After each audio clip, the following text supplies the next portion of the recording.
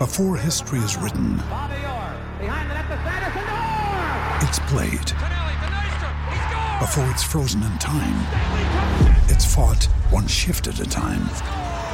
Before it's etched in silver, it's carved in ice. What happens next will last forever. The Stanley Cup Final on ABC and ESPN Plus begins Saturday. This is the final word. Good evening. I'm Albie Oxenrider, and welcome to The Final Word, the show that invites you into the conversation. As you know, we are award-winning, often imitated, and never duplicated. This is the place to get your opinion on TV every Sunday night, and we're live tonight. You never know what's going to happen when we're live. Let's get started by introducing you to tonight's three panelists. They're all there. What a great sight.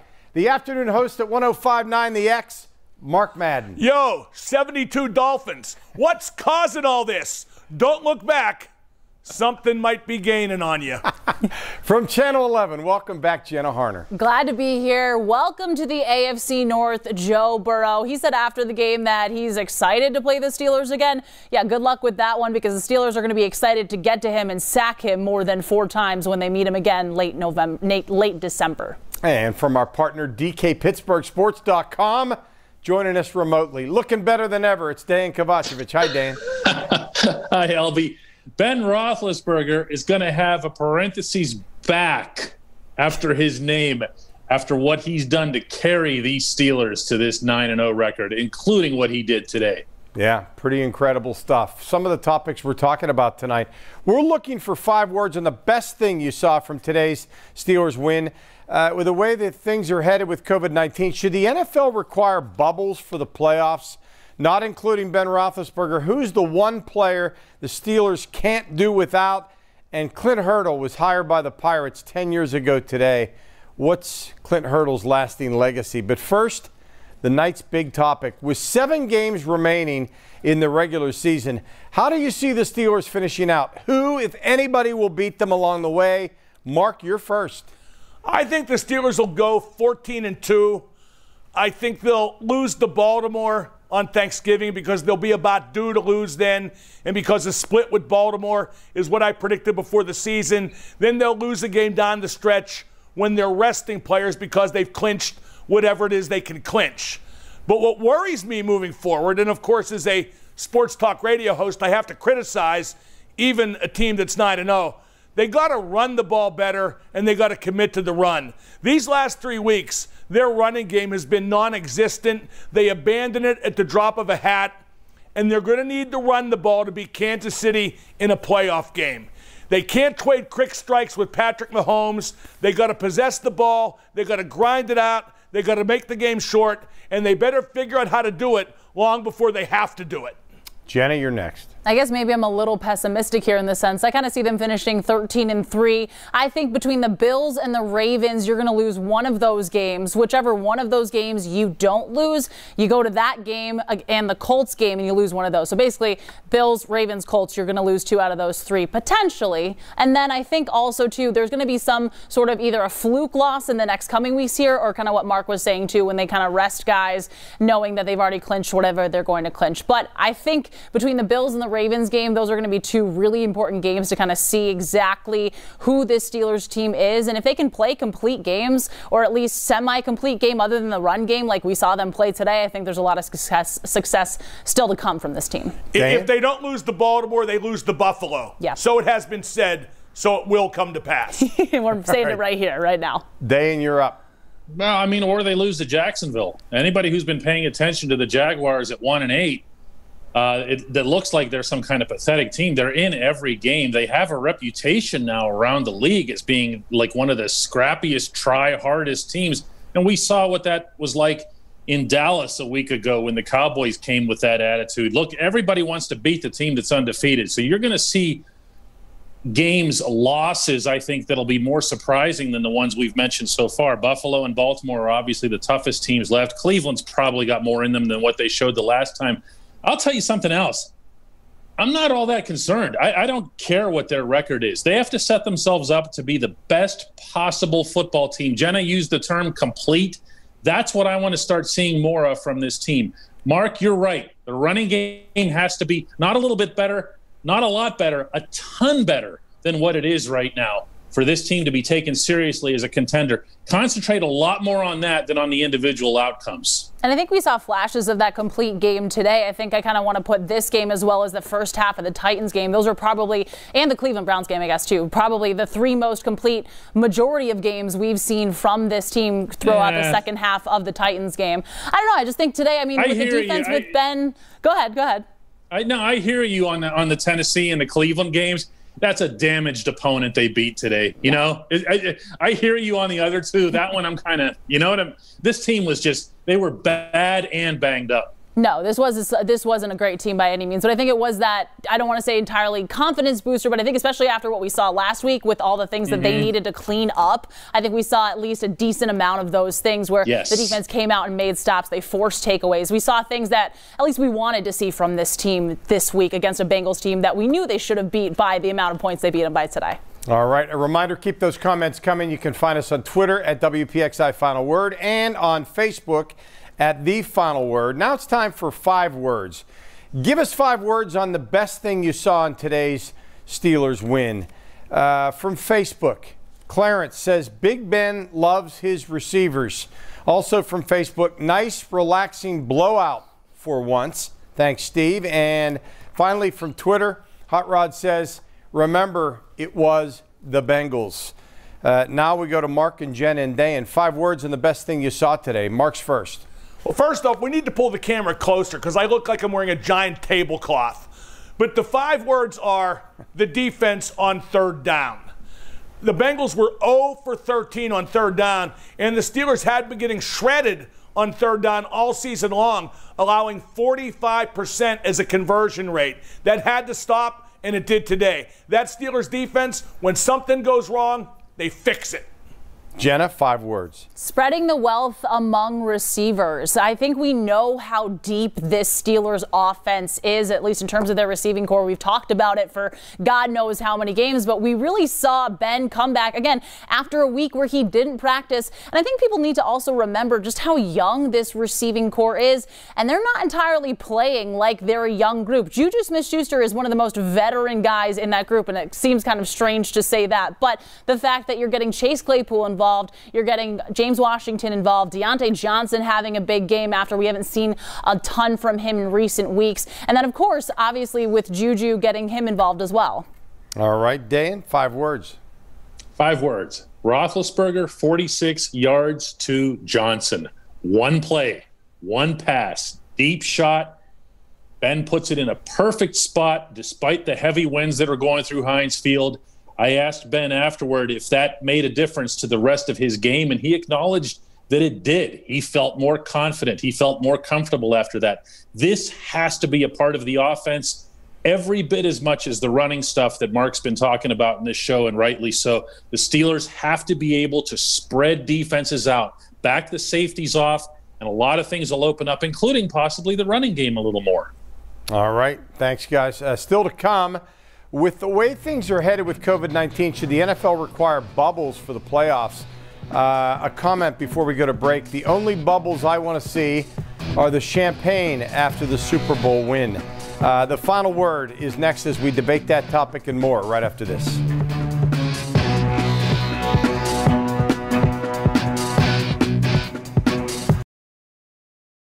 Final word. Welcome back. I'm Albie Oxenrider tonight with Mark Madden, Jenna Harner, and Dan Kovacevic. And let's get right back to it. With the way things are headed with COVID, should the NFL require bubbles for the playoffs? What do you think, Dan? Well, there's different definitions of bubbles, and I think that's important to clarify here. I think when the common sports fan hears about the bubble, they think of what the NHL and the NBA did, which is complete isolation from everything. And the NHL runs off to another country, and they end up with 0 cases in 2.5 months. And everyone's like, yay, way to go, great. Well, there are repercussions to that. You can't have fans. You can't have atmosphere. You can't have anything. I think if the NFL comes up with a bubble-type plan, it might be something that's limited just to the conference championships and to the Super Bowl, where their worst nightmare, Albie, by a mile, is somebody's star quarterback not being available to play in the Super Bowl. That's what they're going to guard against the most. All right, let's go to social media and following up on what you just said. That's what this one says. Only for the conference championship games and Super Bowl. Jenna, what's your thought on this? Yeah, I'm kind of with Dan. I don't think it needs to be that complete isolation NHL type, because we know how those players responded to it. I think if anything, once the regular season comes to an end, have the teams do some sort of team bubble where they can only, go to their facilities and then go to a hotel. Don't bring any external factors into it, because again, the last thing anybody wants to happen is to see a team's star quarterback, a star receiver, any of these high-powered, high-paid players not be able to play because of even a false negative. So, I think that'll help for sure. Mark? I just think they should keep doing it like they've done it. The NFL has by far the hardest job. Well, in pro sports, college football, that's not working at all because you can't ride herd on kids 24/7. And why should they conform? They're not making a living from it. But with the NFL, just keep doing it like you've doing it. They've had the toughest job with the big rosters and the big staff, and it's gone relatively well, and they've done a good job reorganizing and rescheduling when they've had to. So I just say keep it going like it's been going. It's been good enough. All right. And which player does this team need most to continue their winning ways, not including Ben Roethlisberger? Who's the one player the Steelers cannot do without, Jenna? I'm going to go with TJ Watt, especially with what we saw from him today. Look, he's just been so dominant in so many different ways. 2 sacks alone. He's already got 7 on the season. Him and Bud Dupree, the tandem of the two, you take one piece away. Obviously, the defense still maintains a high level of success, but I think he's just such a big playmaker, and he's so young. He's going to be getting after these young AFC North quarterbacks for years to come. All right, back to Facebook. Ronald says, Joe Hayden, he alters a quarterback's passing style. Dan, you're next on this one. Oh, doesn't it have to be Tyson Alualu at this point? I mean, look, when he's out of the games, they're an absolute wreck on defense. No, no, it's not. But I'll say I'll go with Jenna. I think TJ's actually kind of the easy choice here because what he's able to do off the edge there, we saw it again today, is just there's no one else doing that. Mark? I would have thought it was Devin Bush, but they've gotten lucky in that Robert Spillane's not as good as you think he is, but he ain't bad. But TJ Watt's the easy pick. I'm going to go with Minkah Fitzpatrick. If TJ Watt got hurt, Highsmith could come in and they could get by. Yep. If Minkah Fitzpatrick gets hurt, there's no one to replace him. And Minka's always right place, right time. From what we've seen in the last couple weeks, I think that's just one of the most fascinating things about him. He's always there to make those plays. Name the Steelers' third safety. That's how you do this. And we're reminiscing in our final topic tonight, getting back to baseball. Mark, Clint Hurdle was hired by the Pirates 10 years ago today. It seems like 100 years ago. But what's Clint Hurdle's lasting legacy? None whatsoever. He never won a playoff series. Those 3 decent seasons were a blip on the radar screen of a horrible franchise. He was a decent manager, and that makes him one of the best managers in recent franchise history. But in terms of legacy, give me a break. None. All right. Being attentive and kind to my mother on her 100th birthday when she was a fan of the game back in 2019. That's from D. D sent a nice picture as well. Jenna, what do you think? Well, I mean, I'm kind of an outsider in the sense that I, didn't really entirely know a ton about the Pirates before coming here because just, the National League in itself didn't really follow it to its entirety. But that he snapped their playoff drought. And I think that's something that, as an outsider's perspective, you kind of just saw when, you're talking about him across the league. Nothing splash, nothing crazy spectacular. People seem to have mixed opinions on him. But, he helped this team make the playoffs for the first time since 1992. I think that's some sort of commendable for this franchise. Dan? When Clint was hired at his press conference and introduced, I should say, you'll remember this, Albie, because you were there as well. He talked about rebonding a city with its baseball team. And for those 3 years, but in particular 2013 and especially the blackout game, which, by the way, Mark, is an official playoff round. When the Pirates beat the Reds, they advanced through that round. Beat them, Bucks. Congratulations. Cueto dropped the ball. I'll never forget it. Incorrect. Clint Hurdle also was an exceptional human being who, on a personal level, made an impact on my life. I've seen him make an impact on a lot of people's lives. He's still doing that. Legacy, though, that's tough because the way it ended, and it ended badly for everybody, including Clint. Well, he did break the drought, as Jenna mentioned, and he is one of the all-time good guys. So, that's a good way to look at it. All right, when we come back, we're going to go around the horn. Any topic is on the table next as the final word continues.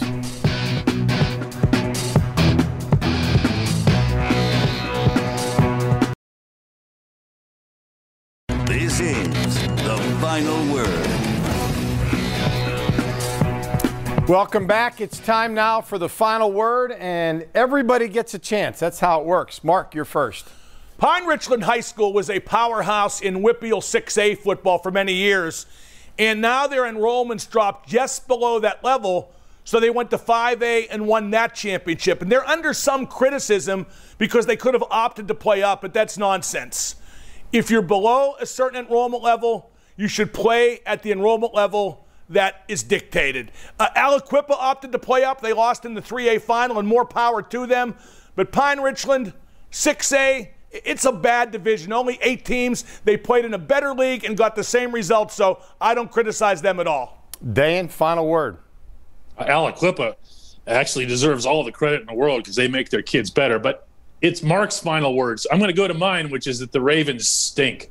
I don't think much of them as a football team. I didn't going into this year once they lost Marshall Yanda, a legendary, I think a future Hall of Famer at offensive line. Then they lose Ronnie Stanley, the starting left tackle. Let's not forget the Ravens were built entirely on this multi-pronged rushing attack that's got no one fooled anymore and now has a lot of its main parts missing. This team is not going to be any threat to the Steelers. Yeah, I'm kind of agreeing with that. Jenna, your final word. Everybody needs to remember that there is parity in sports and parity in the NFL. We look at things at such a small sample size. We dive into, this game, this minute detail, this, and this. There are days where really good football teams can lose to really bad football teams. There are days where really awful football teams can have 1 or 2 really solid plays and pull a big upset off of a good football team. At the end of the day, we look at things in such a small sample size. You have to pull back, look at the big picture here. All right. Thank you all. And our final word now from social media. Steelers have to fix the run game if they want to win it all. That's from Mike on Twitter. Gee, that sounds familiar. Yeah, it does. I was thinking that earlier. All right. Thanks, everybody, for the tweets. And my weekly reminder to download the free WPXI app and make sure you're with us on Wednesday nights for 2 great streaming shows. Halftime adjustments at 7:30. Fantasy Football Insider brought to you by Cal U follows at 8 p.m. And that's the final word for tonight. I'm Albie Oxenrider for Mark, Jenna, and Dan. Thanks for staying up late. See you next time.